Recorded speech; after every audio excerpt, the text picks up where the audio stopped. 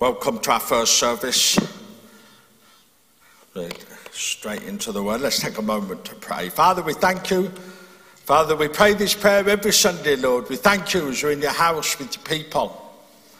As we come and we worship and we come around your table and we've remembered. Father, we come to your word. Father, it's described, Lord, you describe it as a bread of life, and it really is, Father, as we come around it in a sense and feast on it, Lord, for it gives us something that sustains us, that helps us, that encourages us and challenges us. And Father, we ask that you would do that once again this morning through your Spirit, by your word, Father God. Would you speak to us once again today?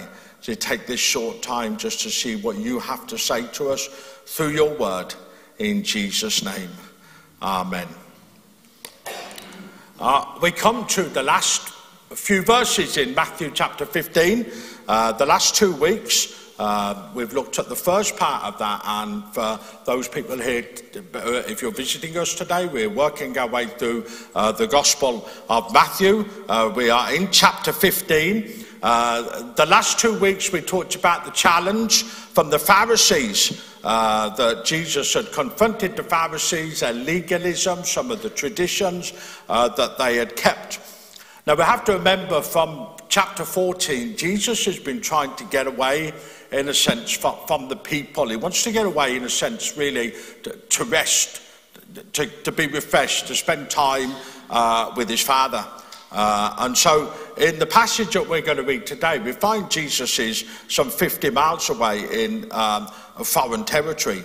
And so he's got away because he just simply wants to get away, just spend some time, with God. We've got to remember that really the previous stories we looked at began with him hearing that his cousin John the Baptist had been beheaded. And so he's dealing with all that anguish, and then suddenly with the feeding of the 5,000, then with the attacks from the Pharisees, and we see the big gun Pharisees coming down from Jerusalem and the challenge there, and then the explanation to the crowds and that.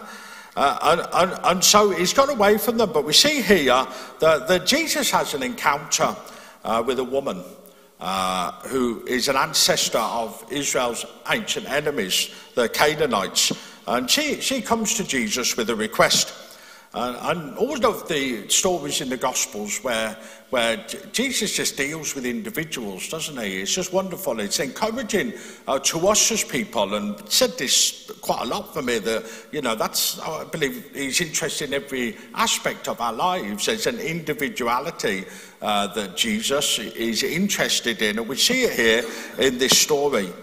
And this will relate to probably all of us here, because we understand what it's like sometimes to watch somebody that we love suffer, to watch somebody that we are, family or somebody we're extremely close to, watching them suffer, and there isn't anything we can do about it.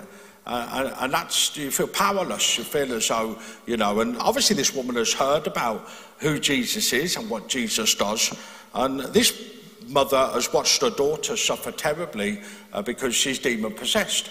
And we're not going to get into that aspect of this today. It's really the encounter that Jesus has with this mother. It would be true to say, and if you're a mother here, you'll know that there's nobody more determined than a mother with a sick child who cannot find answers to heal and cure their child. There's a certain power in that desperation, isn't there, to try and get an answer to the circumstance, to the situation that somebody is facing that you love and stuff. And so here we see the story in Matthew chapter 15, that it says that Jesus went out from there and departed to the region of Tyre and Sidon. And behold, a woman of Canaan came from that region and cried out to him, saying, "Have mercy on me, O Lord, Son of David. My daughter is severely demon-possessed." But he answered her not a word. And his disciples came and urged him, saying, "Send her away, for she cries out after us." But he answered and said, "I was not sent except to the lost sheep of the house of Israel." Then she came and worshipped him, saying, "Lord, help me." But he answered and said, "It is not good to take the children's bread and throw it to the little dogs." And she said, "Yes, Lord, yet even the little dogs eat the crumbs which fall from their master's table." Then Jesus answered and said to her, "O woman, great is your faith, let it be to you as you desire." And her daughter was healed from that very hour. It would be easy to think that Jesus automatically healed everyone. Everybody he met as he travelled, it would be easy to think he just had to walk past them and almost like on tap healed them or met their every need. And that impression can be left sometimes, but it's not the case. It's not the case that Jesus was some sort of magician, that in a sense that everybody was healed, that everybody had their needs met and stuff, that Jesus had a mission and a purpose. The Gospel of Matthew, which we are in, is described as the most Jewish of the Gospels. It's written particularly to the Jews. And Matthew writes this with this in mind, because this story describes perfectly the mission of Jesus, but the limitation of that ministry in that Jesus had been given this mission by God the Father. In God's plan, the gospel must go first to the covenant people, to the Jews, that the gathering of Israel must proceed and prepare for the gathering of the Gentiles, which is the non-Jews. So Israel had to hear this message first. If the promise-bearing people were in danger of forgetting the promise, they must be reminded, because with Jesus coming, the promises are now being fulfilled. When Jesus sends out the 12 disciples in Matthew 10, he sends them out with these following instructions. He says, "Do not go among the Gentiles or enter any town of the Samaritans. Go rather to the lost sheep of Israel. As you go, proclaim this message. The kingdom of heaven has come near. Heal the sick, raise the dead, cleanse those who have leprosy, drive out demons. Freely you have received, freely give." There is not some sort of racial exclusivity going on here with Jesus and stuff. He's just simply following the mission and the plan that God has given him. Simply to the Jews first and then to the rest of the world. Now the cross opens up access to absolutely everybody. For as Jesus was concerned, it was a matter of timing here. He was coming to preach the message first to the Jews, to those who were considered God's people. So throughout Jesus' earthly ministry, we see that he acts with a crystal clear sense of purpose. Eventually, that all nations of the earth would simply be blessed through Israel, in the person of Jesus as the Son of God gave his life as a sacrifice, not just for the sins of the Jews, but for the sins of humanity. But at the moment, there is a focus with Jesus. Now, Matthew inserts his story here, and we see that he's had the challenge to the Pharisees and he's spoken to the crowds, and then suddenly we find him 50 miles away, and he's here almost interjected into this story. And Matthew, as he writes it, is always a reminder that simply this, that to the Jews first, Jesus was speaking his message. But then to the Gentiles, to the rest of the world, that he was going to the cross for them. And so we see now that Jesus has come to do this. In John 1:11, verse 12, John chapter 1, verse 11, he says, "He came to that which was his own, but his own did not receive him. Yet to all who did receive him, to those who believed in his name, he gave the right to become children of God." So John had illustrated this in his gospel right from the opening, that to the Jews first and then to the Gentiles. And Paul writes in Romans 1 verse 16, he says, "For I am not ashamed of the gospel, because it is a power of God that brings salvation to everyone who believes, first to the Jews, then to the Gentiles." So we see here that actually part of the journey, that Jesus is on, is this, that there is a complete rejection. We've seen that in the last 2 weeks and the other stories, that the Jewish religious establishment are simply rejecting Jesus. And so in a sense, there's this opening up of his mission to the rest of the world as he goes to the cross. And we see that here in this story. I mean, Jesus, as it comes, he says, first he ignores a woman. He had nothing to say to her. The disciples badger him to simply say, "Look, this woman's pestering us. Will you not just answer her prayer by giving her what she desires?" Yeah, this woman teaches us something incredibly it teaches us something incredibly wonderful today as people who come and approach Jesus, because the way she approaches him, and there are three ways that she approaches him, it helps us to understand. The first thing that she does is she approaches him and we see that this woman came to Jesus broken. She had a desperate need. We've said that there's nothing more desperate than a parent, a mother who sees their child severe and can do nothing about it. They're simply she's powerless and she's helpless. So she goes to the one person she believes that can help her. She comes broken, and Jesus doesn't respond straight away to her. He just simply ignores her. I don't know whether that's just because, for whatever reason, we've tried to explain that maybe the clear-cut mission, but he just ignores her. But then we see that the second thing that she does is that she comes to Jesus praying, because she prays his prayer. And we'll look at this in detail a little bit more in a second. As she comes up, the daughter could do nothing for herself. It was the mother's responsibility to, in a sense, to ask Jesus to answer her prayer. He was the only one that could do it. I would imagine, because of her suffering terribly with this demon possession, that usually what people did was they tried all sorts of doctors and other help, but nothing could be done. And when you were afflicted with this spiritual condition of being demon possessed, one of the results of it, that you would cause yourself severe damage. And so this mother is watching this. She's watching this, and she's suddenly powerless and helpless and in despair to do anything, because this is her daughter. She's watching, suffering terribly, but she wants to do something about it. And so goes to the only person that comes up. When she hears that Jesus is in town, in a sense, when she hears that he's travelled all this way, because this is the only time that Jesus is actually in this region. It's recorded in all of the Gospels. It's the only time that it's recorded that Jesus is here. So this woman, like the other women or other men that have these encounters with Jesus, she simply makes it her goal and her mission to get to Jesus, because he's the one that's going to answer her prayer. But we see the third thing as well, that she comes to Jesus acknowledging. Now, this is important, because in his previous encounters in chapter 15, the Pharisees don't believe for a second he is the Messiah, he is the Son of God, he is the chosen one, he's the sent one. We see here in this story that simply her recognition by the title that she gives him, Son of David, it says, have mercy on me, it says there.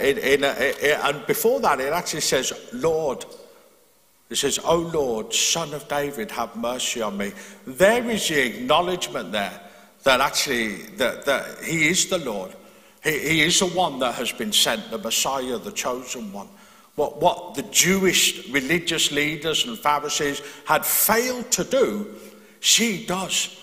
This simple woman with this important need, this desperate need, recognizes who Jesus is and what Jesus has come to do.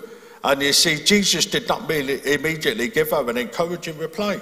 He defined the focus of his mission, because his disciples were irritated because this woman was persistent.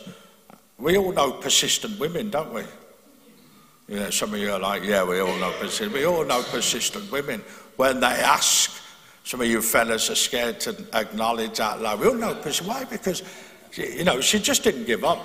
Well, maybe it's not for me, and walked away. Maybe it's not God's will, and walked away. And for whatever reason, she didn't do any of that. She just carried on being persistent, to the point that the disciples, as I said, turned around. That actually said, would you not just do something here? Get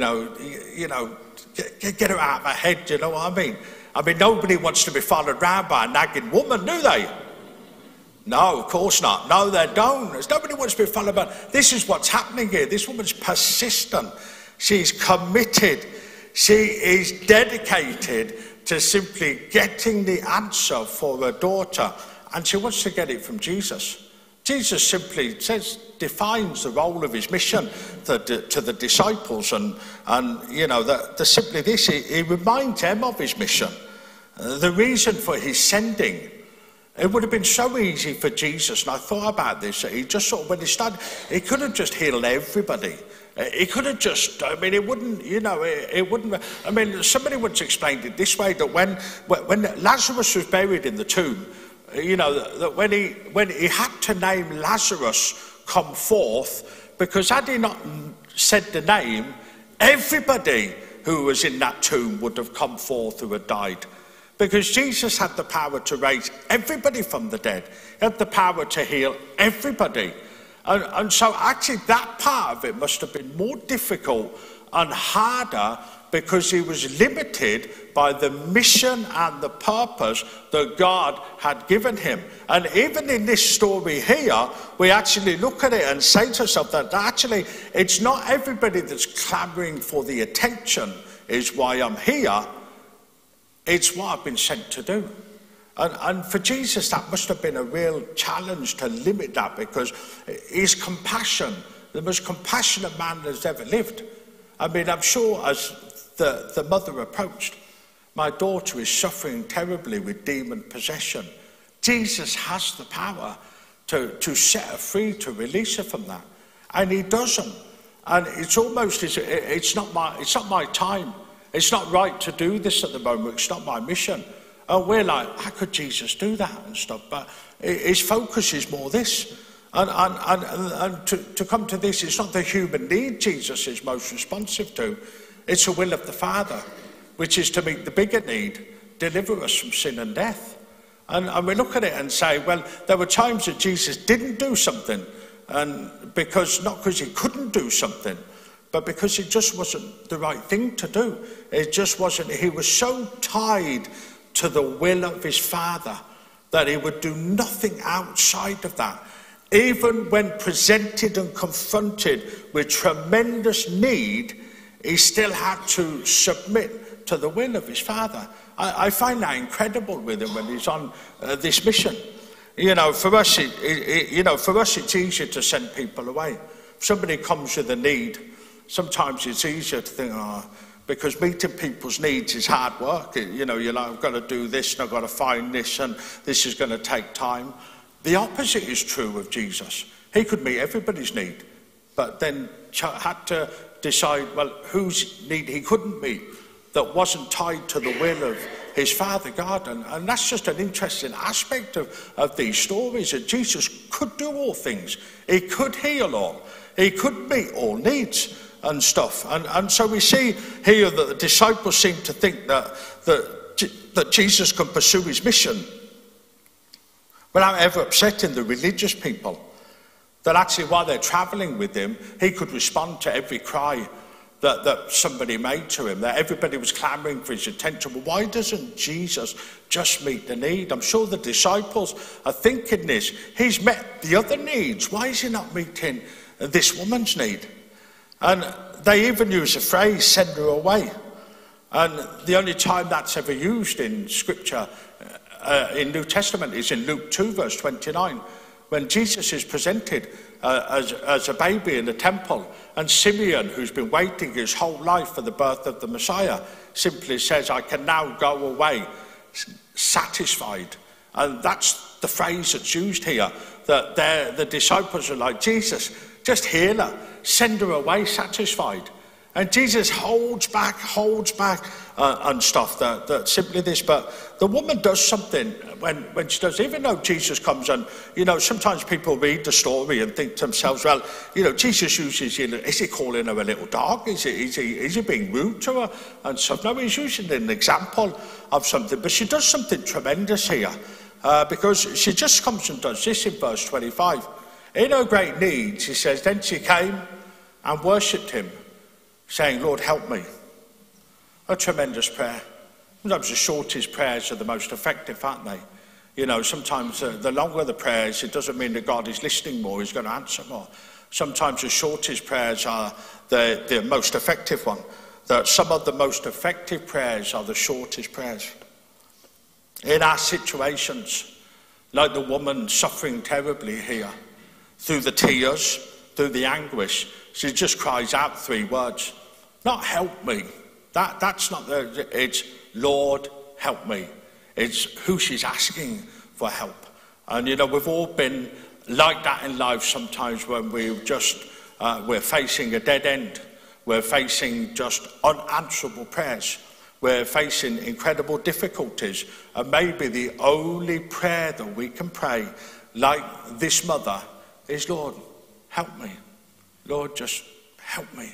That's it, isn't it? No great prayer. You almost stop to think, if we're in prayer meeting on Tuesday night and somebody just says, Lord, help me, amen, we would be like, it's a bit strange prayer to pray. But actually, it's the most effective prayer to pray, isn't it? Because in people's situations and their desperation is tied to this. God, if you don't do something, nobody else can. And this woman comes and she worships, and true prayer is often measured by weight, not by length. Jesus has ignored her. He's dismissed the disciples' request. He then borders on insulting her almost as a Gentile and a Canaanite. But then she cries out. The disciples take up her cause and she doesn't quit. But the woman responded with great faith. She actually admitted her low estate. She actually admitted that she doesn't debate the issue of what Jesus calls her when he says, even the little dog eat the crumbs from the table. She didn't demand to be seen as a child who was sitting at the table eating the food, but actually even though one of those of the crumbs was falling. But then she gives this great answer. And as we all know here, women always have the right answers, don't they? Yes, amen. And I've got to hear an amen for that, don't I? Women always have the right answers. And she quickly answers the Lord that even the dogs can eat the crumbs that fall from the master's table. And suddenly this wakes something up within Jesus, in a sense, not that he didn't want to meet her need, in a sense. He gave that reason. It's not part of my mission, my purpose at the moment, but there's something that suddenly stirs his compassion, because this woman understands. It's not that she understands, but she understands more than the Pharisees and the religious teachers had understood earlier in the chapter, that he had come and they as the children sitting at the table, those who were there, that's who they represent. They were feasting on the food that was on the table, but they didn't want it. She's talking about just being one of the little dogs under the table as the crumbs fall, that she could have some of it. She knew she wasn't one of the ones that Jesus had come for at the moment, but she knew she could receive something from him. And you know what Jesus does? He sees great faith in her response. She acknowledges that he's the Lord, he's the Master. And she even acknowledges that actually his mission is right, his purpose is right. Come to the Jews first and then to us next. But he says, those crumbs that drop from the table, surely we can have some of those. And her response, in a sense, is especially meaningful, isn't it? But she's just looking for Jesus to do something. She's not asking for the portion that belongs to somebody else. She's just simply asking for the crumbs that have fallen from the table. And there are 2 faith-filled words that appear, and sometimes the shortest phrases in the Bible are sometimes the most helpful. She just simply says these 2 words. She says, yet even. She accepted Jesus' description. She accepted his purpose and his mission. But those 2 words says, yet even, the crumbs that fall, I just want you to do something. Please do something for my daughter. What is Jesus' response here?